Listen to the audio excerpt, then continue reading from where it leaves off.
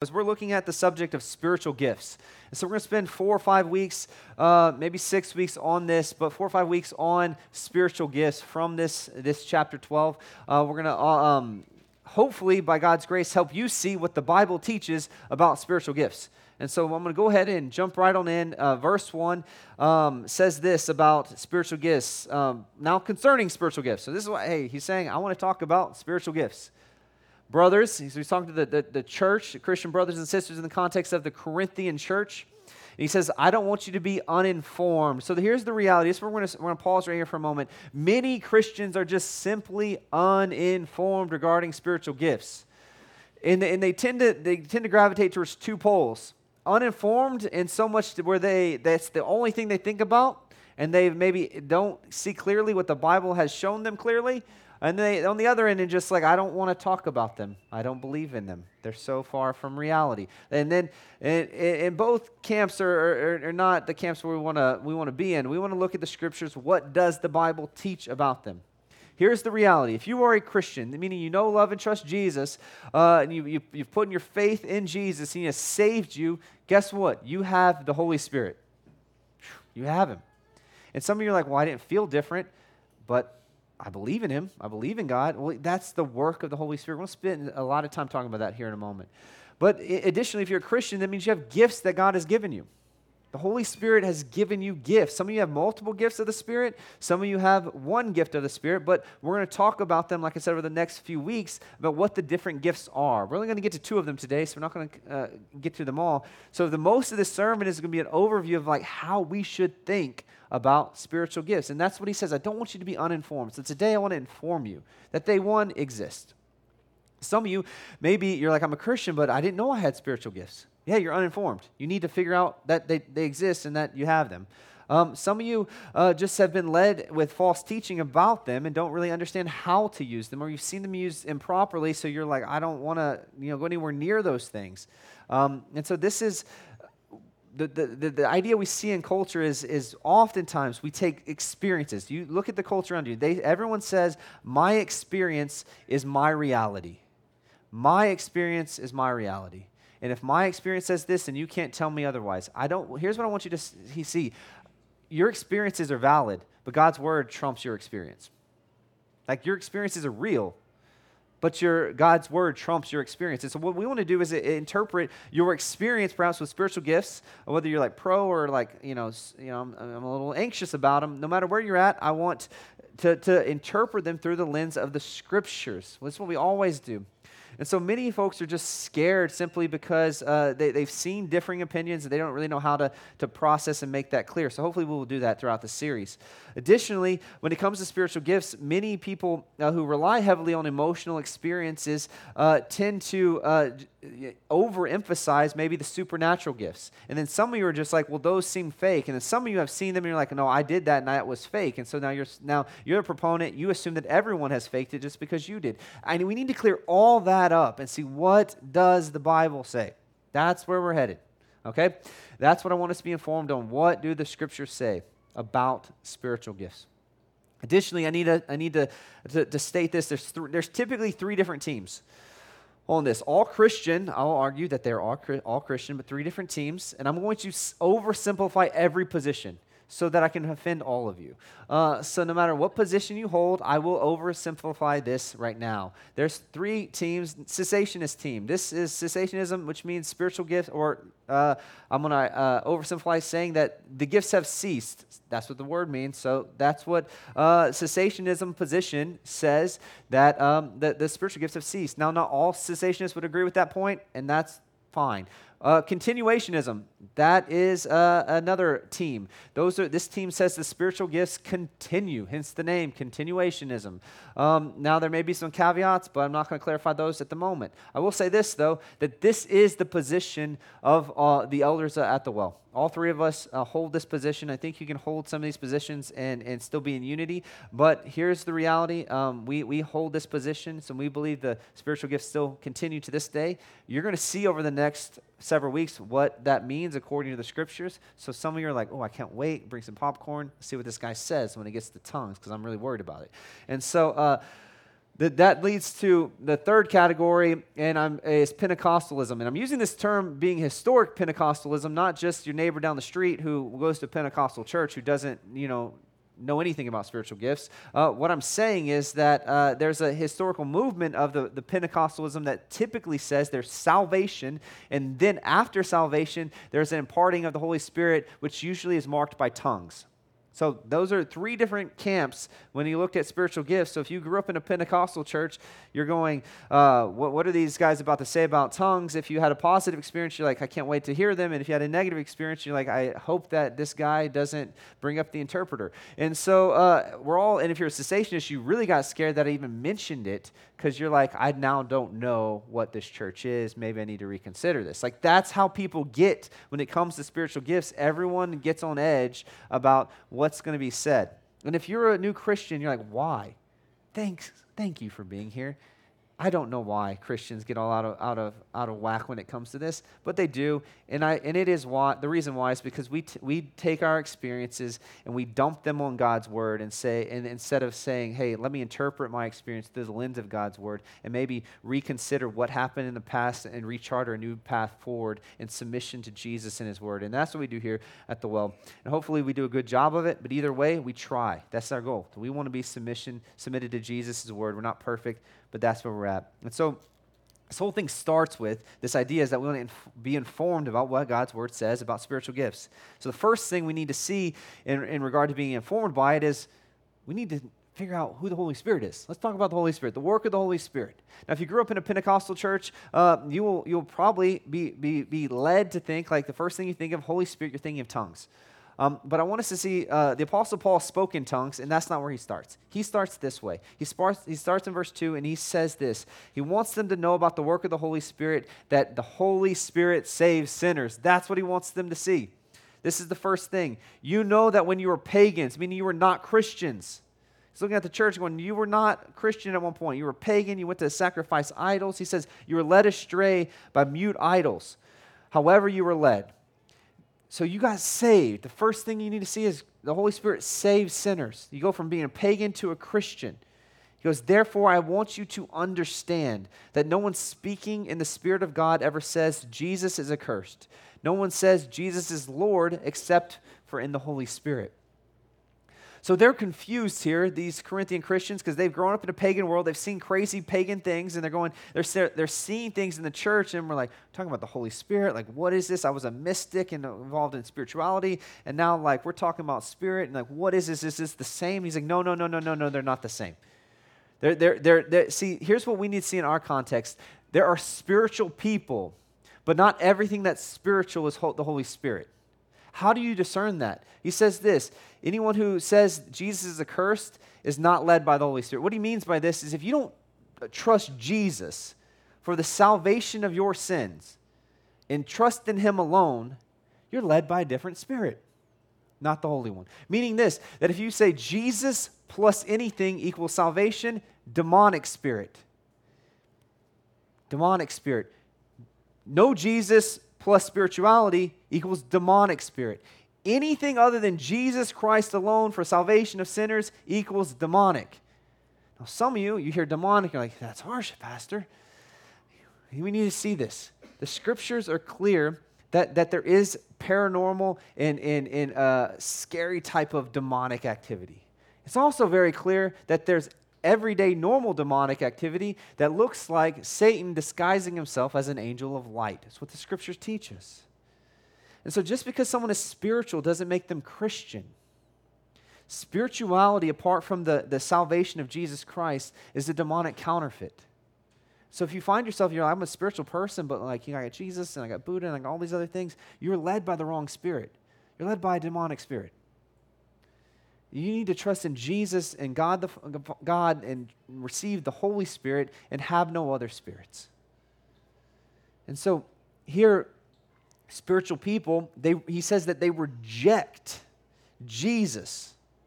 They say he's accursed or they've distanced themselves from the salvific work of Jesus Christ in their place for their sins. These are the type of people who come to God's word. They're like spiritual. They call themselves Christians and then go to God's word and they go, I don't really like that.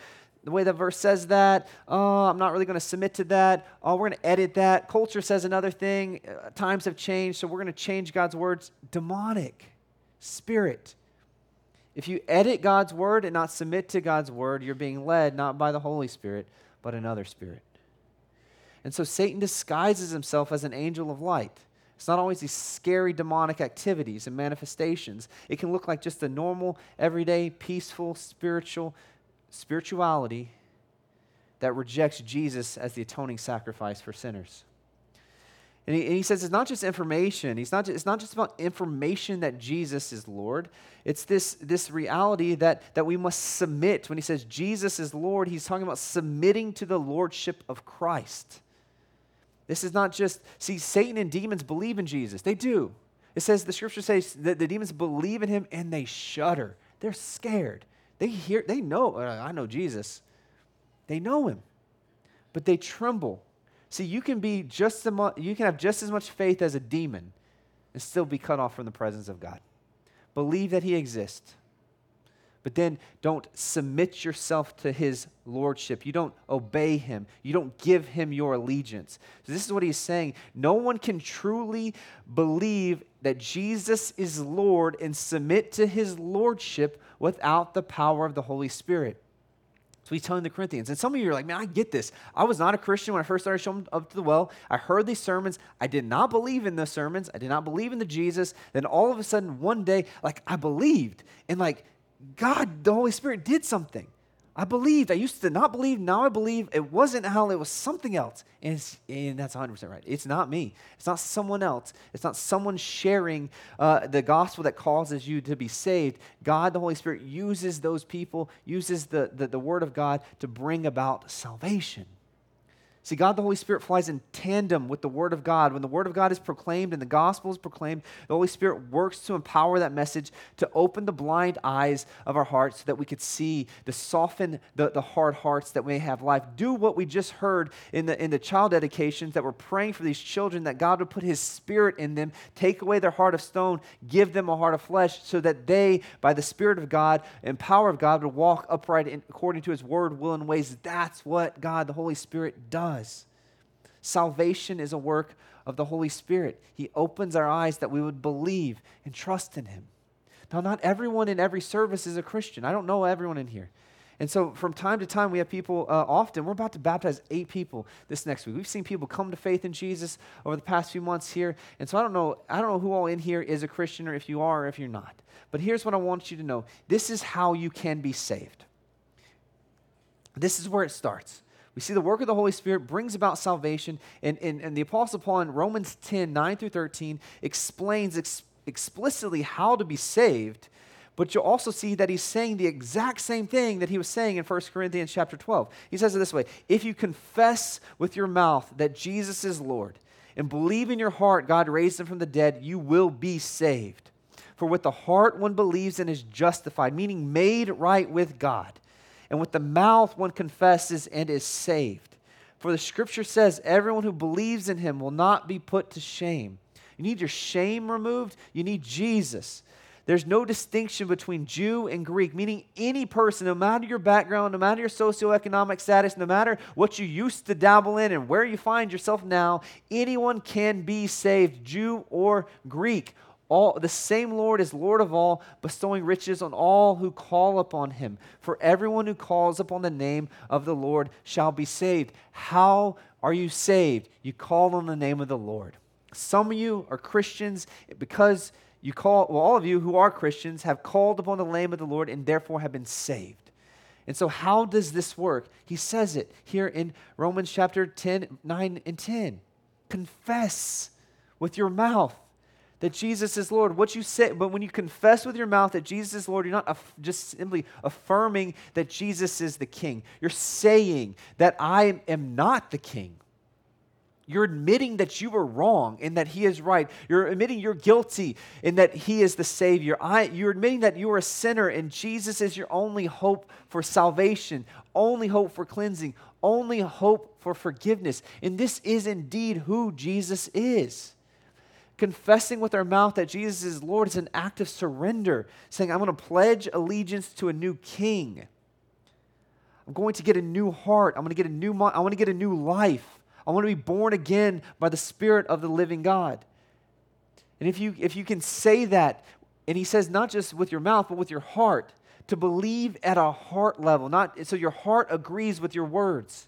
If your heart agrees with those words that Jesus is Lord, meaning Jesus is your Lord, meaning that when you look at the cross of Christ, you see the crucified Jesus, you see that he died in your place for your sins, and he was killed, buried, and on the third day rose victoriously, conquering sin, Satan, your sin, Satan, death, and the grave. And you look at that and you go, no, I believe that. That's my Savior. Then that's done by the Holy Spirit. If you believe that, God, the Holy Spirit, has opened your eyes to believe that. The only way you could do that. And some of you get that because you're like, I heard this every Sunday and rejected it. And some of you are hearing this and going, I'm starting to believe. What does that mean? God, the Holy Spirit is working. Some of you are like, I believe that, but I don't know when I started believing that. So oftentimes for Christians, you want to see an experience. Like, where did my heart totally change? Sometimes it happens for some. Sometimes you're like, all of a sudden you're like, I 100% believe what that guy's saying. I believe this. He is my Lord. I want to follow him. I want to obey him. No, there's no other Savior. He is God. For sure, I want that. If that's you, the Holy Spirit has opened your eyes. He may have done it a while back, and you're just now getting to the point where you're going, oh, wait, I'm saved. Like, I'm changed. See, it doesn't have to be this crazy experience. For some people it is. For some it's just over time, your eyes of your heart start to gain sight, and you're going, no, I believe that. I agree with that. I trust in that. And see, if that's you, maybe God is saving you now. You're saying, no, I believe that Jesus is Lord. I've confessed I'm guilty. I need a Savior. I surrender. I'm surrendering. And I'm putting my hope, and I believe it's at a heart level that Jesus rose from the dead for me. That's salvation, folks. We oftentimes make it so complicated. Do you believe that Jesus Christ has died in the place for your sins? When you look at the cross of Christ, you see your sin, your Savior. If you do, that's only done by the power of the Holy Spirit. And therefore, you need to submit to God, God the Holy Spirit, and walk in his word, will, and ways. The Holy Spirit wrote the book, and he empowers the Christian life. So this is what we see next, is that all of us who know, love, and trust Jesus have once called on the name of the Lord and are saved. And he wants the Corinthians to know, if you're saved, then guess what? You get gifts. He comes bearing gifts, the Holy Spirit. We see that next. He says this in verse 4. Now there are a variety of gifts. There's multiple gifts. So what you got to understand, multiple gifts. Churches that have only emphasized, it's weird to me. I love churches, and I don't like knocking churches. But it's weird to me that there'd be a high concentration of only one gift. Here's why. Have you ever seen a team that only had, a football team have only quarterbacks? That would be really weird. Why? They could throw the ball, but no one could catch it. No one could stop the guy from getting tackled because, they can't really block very well. Quarterbacks are known for not trying to get hit. That's the thing. That would be really bad. Or a bunch of offensive linemen who are like, all right, well, we can block. We can even tackle. But, we can't throw the ball or catch the ball. They may be a couple athletic ones, but you build a team not around one gifting. Many gifts make up one team, a variety of gifts. That's what Paul's saying, is that we're a team, we're a family. God, the Holy Spirit, has given the church a variety of gifts, but they came from what? The same Spirit, one Spirit. There are a variety of service. So there's a lot of stuff to do with these gifts. Not just one way to use them, a lot of ways to use them. But at the same Lord. Variety of activity, a lot of stuff to get done, but the same God empowers them and everyone. So there's a lot of stuff to get done, a lot of work to do. The church has a mission. Jesus is the King. He is the Lord. We're headed out following him, going to obey him with our entire lives. The church is going to organize themselves, and he's like, I got to give you some gifts so that you can do the mission. Do the mission. And y'all got to have different ones, or it's going to be a lopsided team. Real unproductive, real strange. And so I'm going to give you a variety of gifts. This Corinthian church was maybe 40 to 80 people. They were just starting to grow. He's like, I'll give you a variety of gifts. We're going to find out later they're all fighting over different gifts. Everyone wants this guy's gift. Everyone wants that girl's gifts. They all want each other's gifts. They were despising their gifts. And I see this in the church. Many people, they want especially any young guy. Any young guy gets saved, he's like, I want to be a preacher. I'm not against that. I won't preach. But like that's the first gift everyone wants. Why? Because it's the only gift they see primarily. I'm not knocking the gift. I'm not knocking the position. What I'm saying is there's a lot of other gifts. There's gifts of hospitality, service, or even faith. I think about if someone has the gift of faith. Man, you might have the best gift in the church. And it's not seen, but you have the faith to really help people believe God's word. And you're like, no, I really believe this. So like when Jesus says that, if you have faith, and you don't worry about tomorrow, and you don't worry about what's happening the next day, but seek first the kingdom and its righteousness in Matthew 6:33, and all these things will be given to you. He's like, no, like I really believe that, and so I'm going to obey that and do that. And like you just have great faith that God's going to do what he says. And so you can encourage a brother or sister who's struggling in faith. How many of you struggle in faith? You're like, I wish someone would come alongside and help me. And you're like, the pastor's not helping me. Maybe not. Because someone else in here in the church has the gift of faith or something that can come alongside and is what you need. And we need those gifts experienced and used and distributed among the congregation for the blessing of one another. Don't despise the gift that God has given you. So over the course of this time, over the next few weeks as we study these, if you see like, that's my gift, I see it, don't despise it. Because you might have the gift of, say, hospitality or service. And you're like, well, that I don't like that gift. I want the other guy's gift. It seems more fun. That guy with the tongues seems like he's having way more fun. Not as fun as the guy who's interpreting them, but that guy looks like he's having fun. And like, my gifts are not that fun. Listen, your gifts reflect Jesus. Dang right, they're fun. Like our gifts are making much of Jesus, not one another. And that's actually what we have to understand next. What's the purpose of the gift? The purpose of the spiritual gifts are not to elevate your platform, but to point to Jesus, to serve others, to continue his mission. Spiritual gifts are to serve others. Verse 7. Each is given a manifestation of the Spirit for the common good. Why are they given the Spirit and the gifts of the Spirit? For the common good, for blessing. Every Christian has at least one gift, and that gift is not to be hidden. It's to be used to bless others. And so I need us to be careful to think about our pre-Christian talents. If you got saved at a young age, this may be incredibly hard for you to discern. That's okay. But if you became a Christian as an adult, and I had pre-Christian talents, I had a pre-Christian job, pre-Christian degree, and then I got saved, I want you to know your spiritual gifts may not be the same as what you grew up doing. Like you may get brand new gifts, or your gifts might complement your personality. They might be totally different. It's God who gets to decide that. And it says that he gives the gifts according to his will, is what it says. That's what it said back in verse 11. It says, you don't have to switch the slides, but I'm going to pop back and say it. All these were empowered by the same Spirit who apportions each one as he wills. The God, the Holy Spirit, gives different gifts as he wills. And it may be different than your personality traits. They may complement them. They may be totally different. But I need us to see spiritual gifts are given to us by God for the benefit and blessing of others, just like we talked about last week for fruitfulness is. Fruit is to be enjoyed. It's for others to enjoy. Our gifts are being given to us by God to serve the church. To serve the church. When we get these things mixed up, we start desiring other people's gifts or despising our gifts. And we need to enjoy, love, and use the gifts that God has given us. Additionally, we need to cultivate these gifts that we've been given because they're for the common good. And so if you know your spiritual gift and you don't have a servant heart of love like Jesus, you're going to find out in chapter 13, you're just annoying. Like you are. Have you ever met someone who's like really good at something, but they don't love very well, and they don't have godly character? You're like, man, you're really good at that, but no one wants to be around you, and we don't want to follow you, and you're kind of annoying. You might be productive, but I don't like you. Like, why? It's because we're going to find out later that gift has not been matured. It's not undergirded by the love of Christ.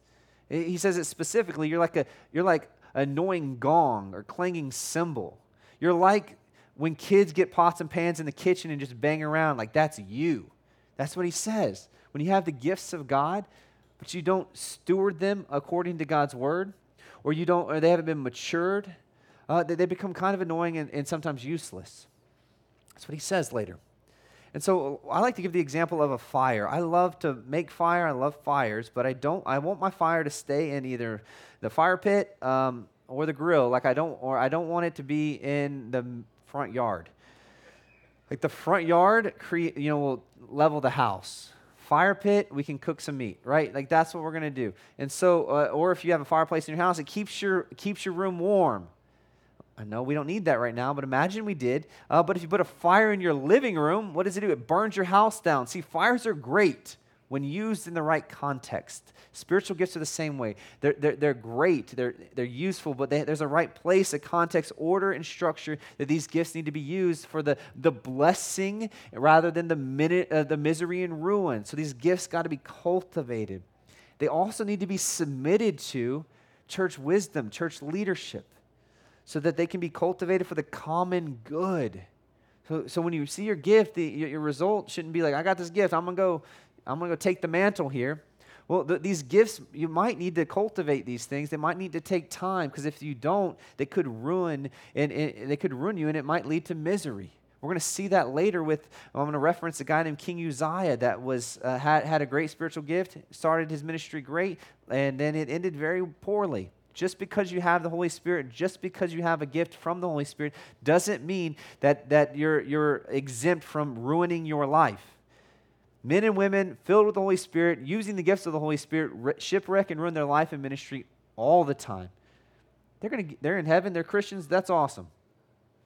We're talking about how do you steward these gifts, not for you, but for the glory of God, the benefit blessing of the church.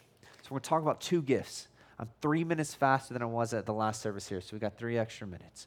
And so these two gifts we're going to look at today are the gift of wisdom and the gift of knowledge. The gift of wisdom, the gift of knowledge. We'll get into other gifts in the coming weeks, but the gift of wisdom, the gift of knowledge. Verse 8, it says, "For one is given through the Spirit the utterance." The utterance literally means logos. It means word, the word of wisdom, and another the utterance or word of knowledge according to the same Spirit. So we have two gifts that we're going to talk about today, the gift of wisdom and the gift of knowledge. We'll start with wisdom.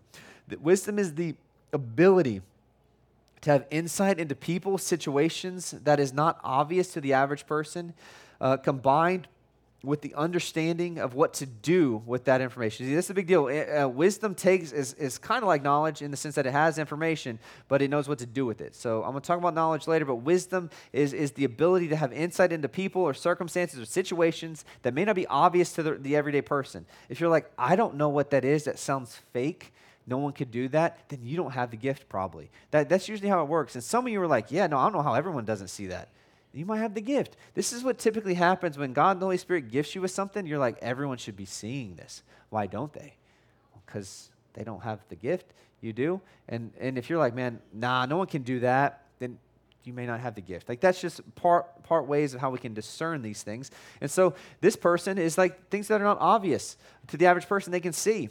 And then they have a plan, they can create a plan of wisdom according to God's word. They have the ability to not only see what's going on, but to apply the principles of God's word, especially the practical matters of life.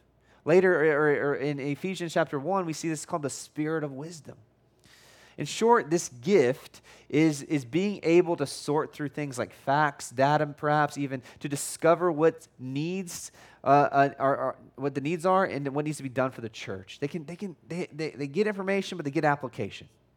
They can take information and apply it. So these are the type of people who they're not the checklist people. I need you to see this. These are the people that the checklist people need to go to.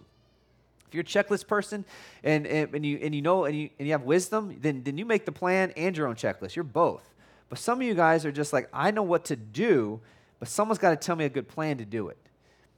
If you're the guy who's like, I'm good at checklists, but I don't know exactly what to do, who do you need? You need a wisdom person. You need someone with the gift of wisdom to help you see what to do. If you have the gift of wisdom, you're intensely practical. You're at community group, someone says, hey, what we see here in God's word, it says this, and everyone's going, man, how do we apply this? And you're like, what do you mean? It's real simple. Boom, boom, boom. You got 3-step application process. You have PowerPoint. You're ready to go. And they're like, let's just think about this. And you're like, this community group is not for me. I'm just driving me. Everyone wants to talk about it. They want to philosophize about it. They want to pray about it. They want to do all these things at the group. And man, I just want them to do what it says. And here's what we need to do. You have the gift of wisdom. And you don't need to lead that group. You need to speak up in that group. You need to speak up. You need to be humble.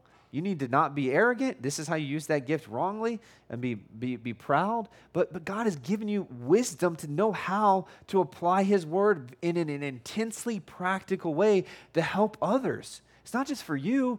And so here's the problem is that you have the gift, so you probably think other people do too. And you're like, why don't they see what I see? They need to see this. And help them see it. It's the gift has been given to you for the common good, the flourishing, the benefit of others.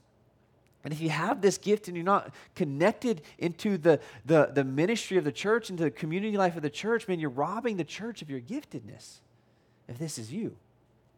And so this wisdom is the ability to take the principles from God's word and apply them to everyday life. So you're thinking, someone's like, man, I'm struggling with money, I'm struggling with sex, I'm struggling with friendship, I'm struggling with marriage and kids, I'm struggling in all these areas. And then they get to the God's word and say, this is what it says, but how do I live it out? The guy with wisdom is like, bro, let's do this. I love you, man. This is how I can build. We can build a plan for you to walk it out. They're intensely practical. See, every Christian needs wisdom. Every Christian needs wisdom. And we're told in James 1:5 that if we ask for wisdom, God gives it without finding fault. You need wisdom, James 1 says to ask it. And so one of the ways God grants wisdom is sometimes he gives you the wisdom in that moment, for that season, for that time, for that circumstance, for that thing, to navigate the thing you're going through. And God gives you wisdom. He says he'll give it without finding fault. So that word is true. But sometimes God grants the answer to that prayer by putting a guy who's got wisdom, the gift of wisdom, in your community group. You're like, well, I skip community group because I'm tired. Well, you might have skipped out. I'm just saying that this is a real reality that we sometimes think we're playing dress-up church. Like, I'm going to check the box for my Christian service, come to church. I served on Sunday. I go to community group. Oh, do I really need to do this? It wasn't practical last week. And we negotiate like we're psychos, and we don't realize we're people on a mission that Jesus sent us. We're a team that's got to take the field. We're not at practice anymore. We're in the game. Our lives depend on it. Souls depend on it. And we're not sitting around at practice. You're on the field. And God, the Holy Spirit, has equipped you. He's blessed you. He's filled you. And he wants to use you to bless others.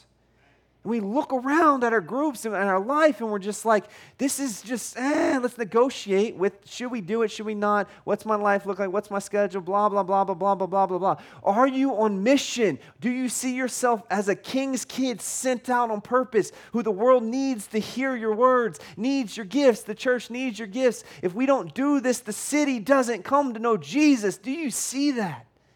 If you don't, you'll despise your gifts.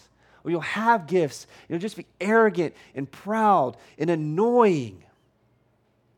But a Christian, you're a Christian. There's a lot of those out there. There's a lot of unhelpful, annoying Christians.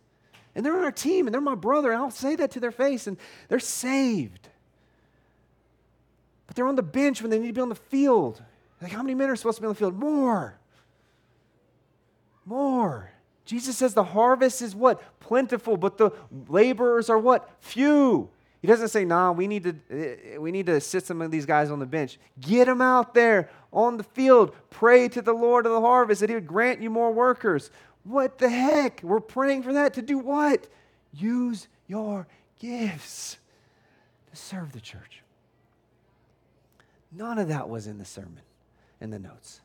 That was free. We're going to keep going.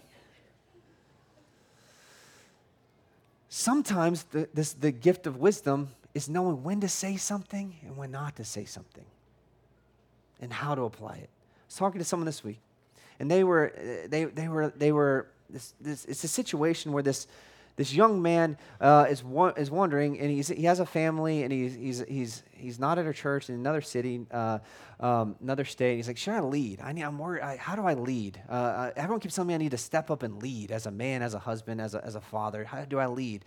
And this individual is listening to him and going, man, everyone keeps telling me I need to step up and lead. That's the godly thing to do, to step up and lead. And I'm listening to this going like, did you tell him yes? And he said, what did you say to him? And I said, well, I know he needs to do that. But what I said was, hey, why don't we look at God's word and let's read it. And let's do what God says to do. And the guy was like, dude, that's exactly right. And I was like, that's wisdom. I would have told the dude, you're the leader. Get out there. You're the leader. I'm going to tell you what to do. See, my gift is like telling what to do. Like, that's it. And I'm like, I need this in my life. That was so encouraging to me. I was like, that's really good. That's wisdom right there. That's spirit wisdom. Yeah, I know the answer. You do need to lead. But let's see what God says. God says you should lead. Let me help you do that. Boom. Man, I was like, that was good. That was good. And so we need wisdom. We need godly men and women in our lives to give us wisdom. We see this with King Uzziah. He got wisdom. He's a guy in the Old Testament. He was a king. He got wisdom. He feared the Lord. That's what we're told, that he sought to fear the Lord, and when he did, everything he did prospered. But at the end of his life, he stopped doing what God says and ruined his life and ministry.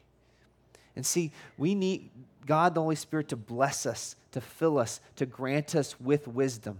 But then we need to continue to walk in wisdom according to God's word, will, and ways. That's why we got to be in the context of community. So we start acting like Uzziah. The crazy thing about Uzziah is he had men step up and say, repent, don't do that. He said, nah, I have more power than you. I'm going to do it anyway. And then he doesn't have more power than God. Then God struck him with leprosy. He cursed him. And so some of us need to use our gifts. Some of us need to submit to the church council so that we can cultivate our gifts and continue to walk in line with God's word, will, and ways and not step outside the bounds of Scripture in exercising our authority and using our gifts. Now, some of you have the gift of wisdom, and you're in a community group, and you feel that you're too young to share anything. You're like, well, I don't have as much life experience as everyone else in my group. And you're like, man, how do I speak into this? I just feel like I can't speak into this because everyone in my group is further along than me. Well, it's oftentimes I hear this. A lot of single guys or a lot of people who don't have maybe they don't have multiple kids. They're like, how do I speak into this when I don't have kids? How do I speak to this when I'm not married? Here's how. Guess what? Jesus and the Apostle Paul, who both write on the context of marriage, both non-married men. How can they speak with authority on the issue? Because they got wisdom from God. They got the word of God. They stand on the authority of God. Some of you young guys, young girls, like you've been given the spirit of wisdom.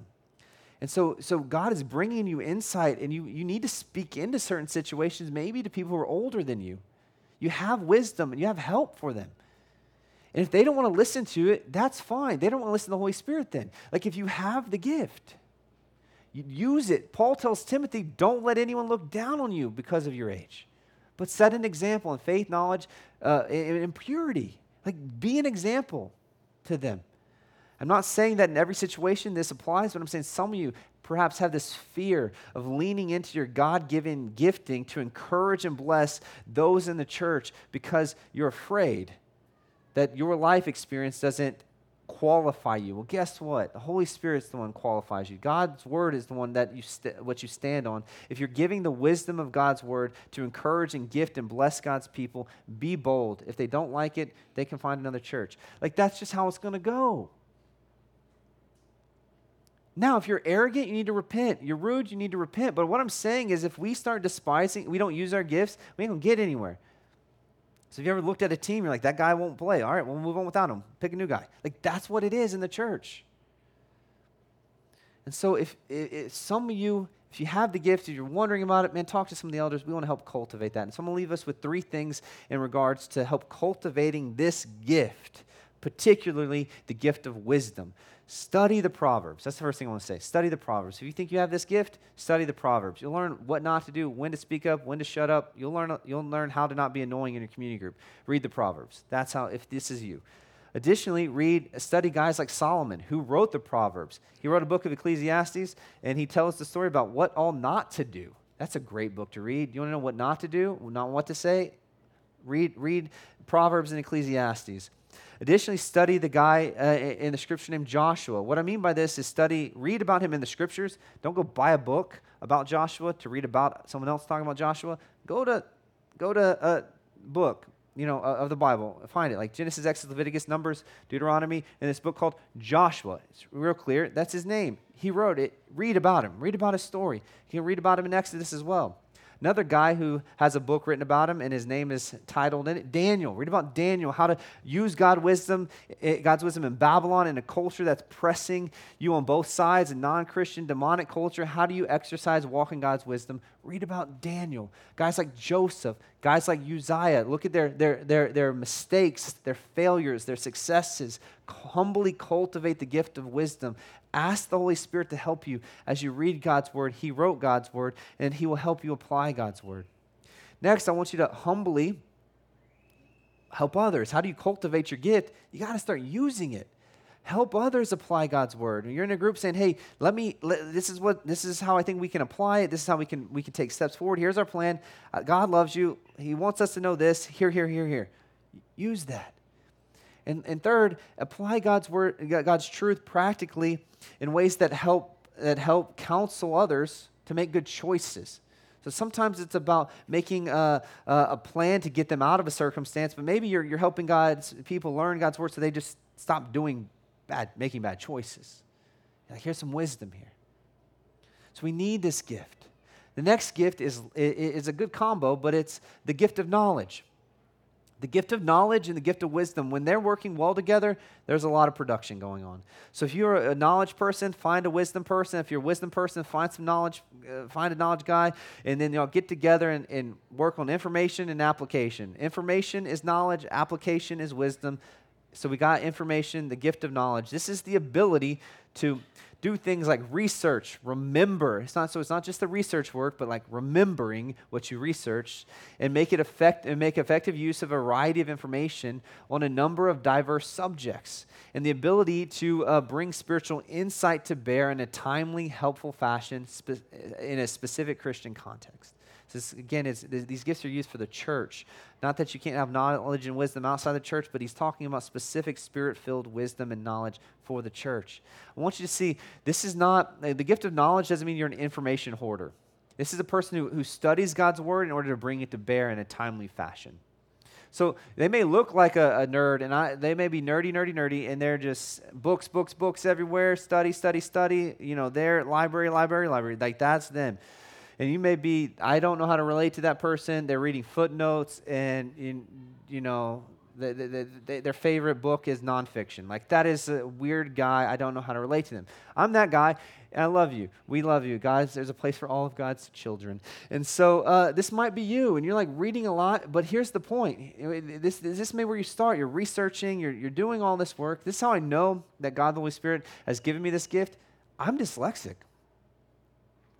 Before God called me into ministry, this was not like my life dream was to sit up in front of everybody and read every day. Like in high school, I would literally, in junior high and high school, like when they would call upon you to read in class, they're like, "Hey, we're going to, every 10 people, you're going to read, and you read 3 sentences." So I would go back and I would count how many people down. I'm like, okay, 1, 2, 3, 4, 5, 6. Where am I at? And I'm like, all right, I'm 13 rows down. I'll start on that one, and I read these 3. Okay, I would memorize those before I spoke them publicly because I was so afraid of messing up because I couldn't read publicly. I was struggled to read, and I'm like in high school, anxious, sweating, and I would just memorize these things just so that I wouldn't be made fun of, and because I was at one point.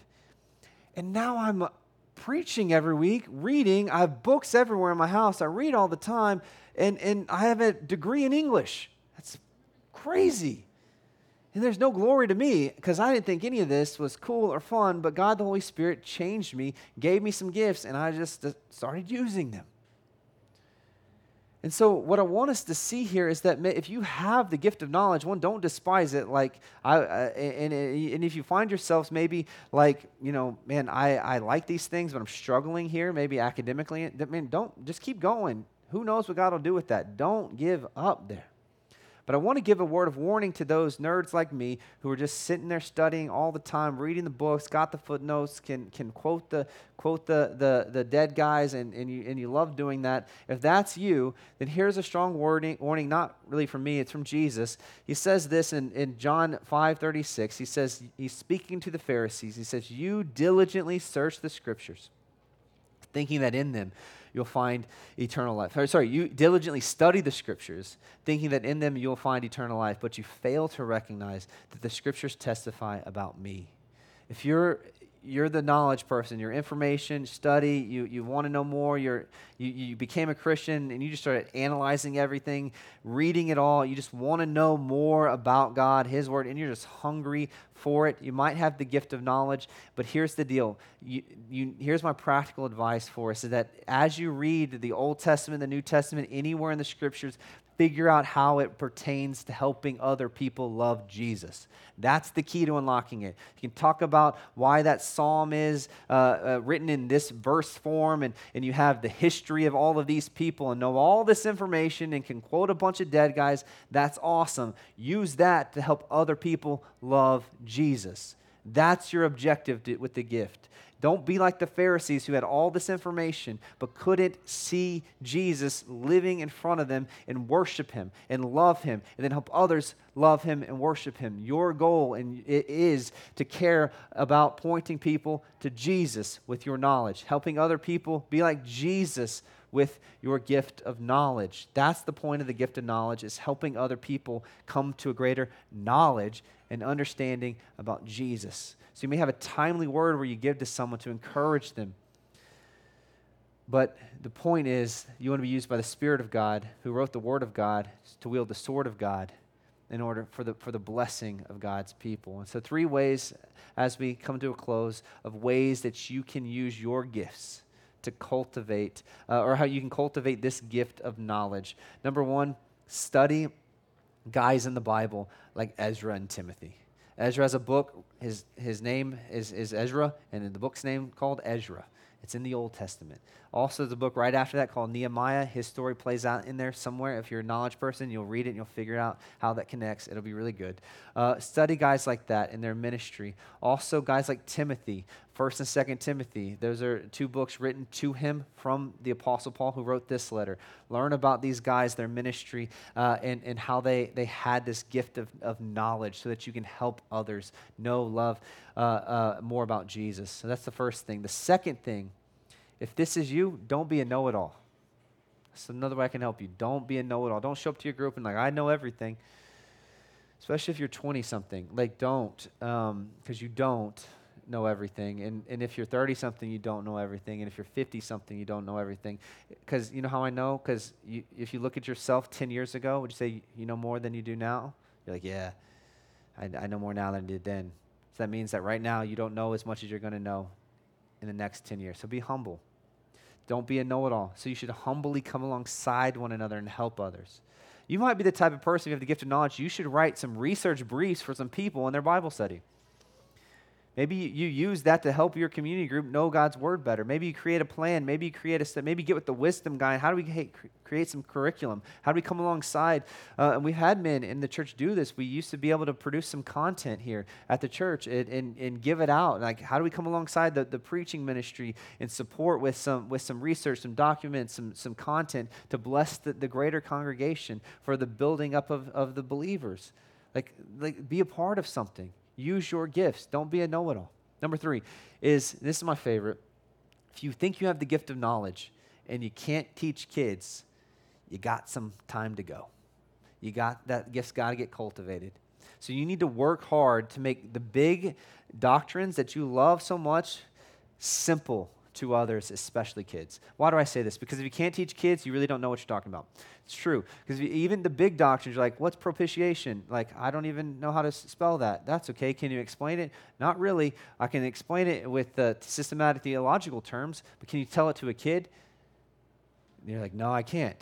Then you need to spend time figuring out how to tell and explain that to a kid. You want to know if you have a grasp of the Trinity? Explain the Trinity to a kid. It's complicated. They ask crazy questions.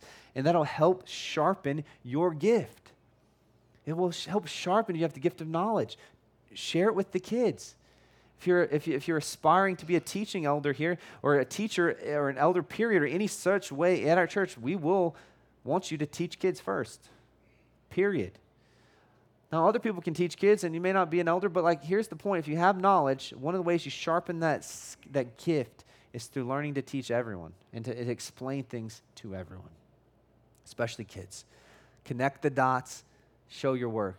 This is what a teacher should do, one who has the gift of knowledge. Show others how the dots are connecting in your mind so that they could see Jesus as you see him and they could worship him like you.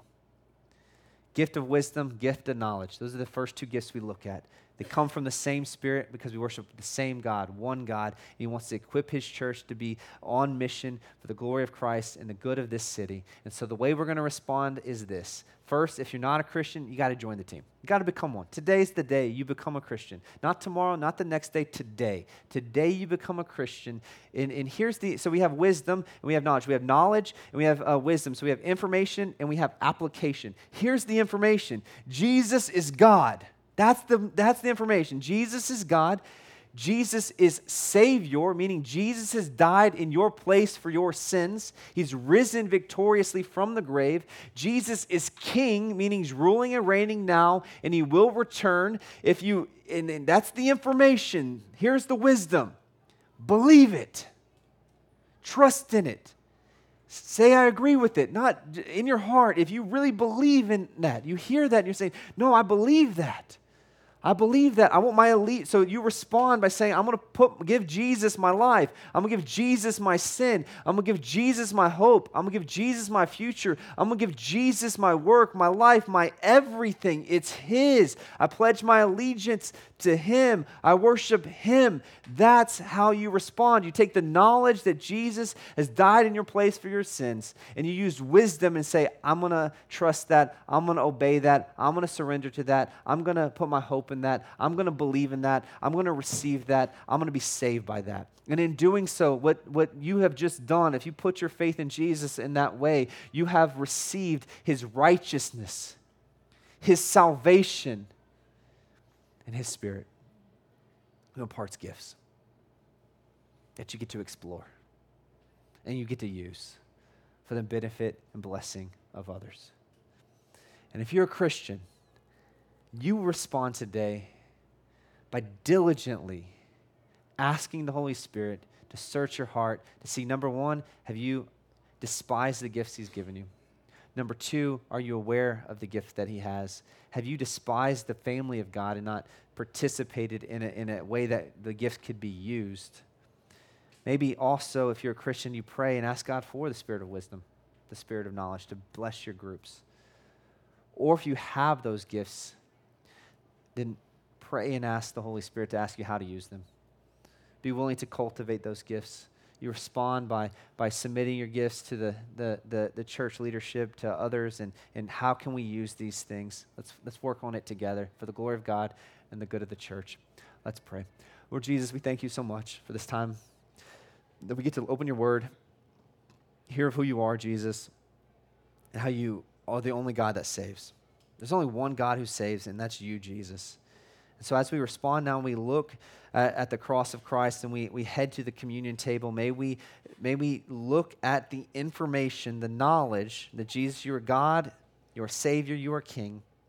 So may we repent of our sin and trust you with our life and submit to your wisdom and your leadership. And may we walk now in your wisdom, in your word, your will, and your ways. Equip us, Lord Jesus, by the power of your Spirit. Use us to help one another continue to walk in obedience according to your Spirit. And I ask that you, Holy Spirit, would continue to cause the fruit of the Spirit, but also the gifts of the Spirit to abound in this congregation. You'd give us the wisdom to know how to organize them, to use them, so that we'd walk upright in your statutes and to carefully obey your rules, to love you with our entire lives and hearts. In Jesus' name, amen.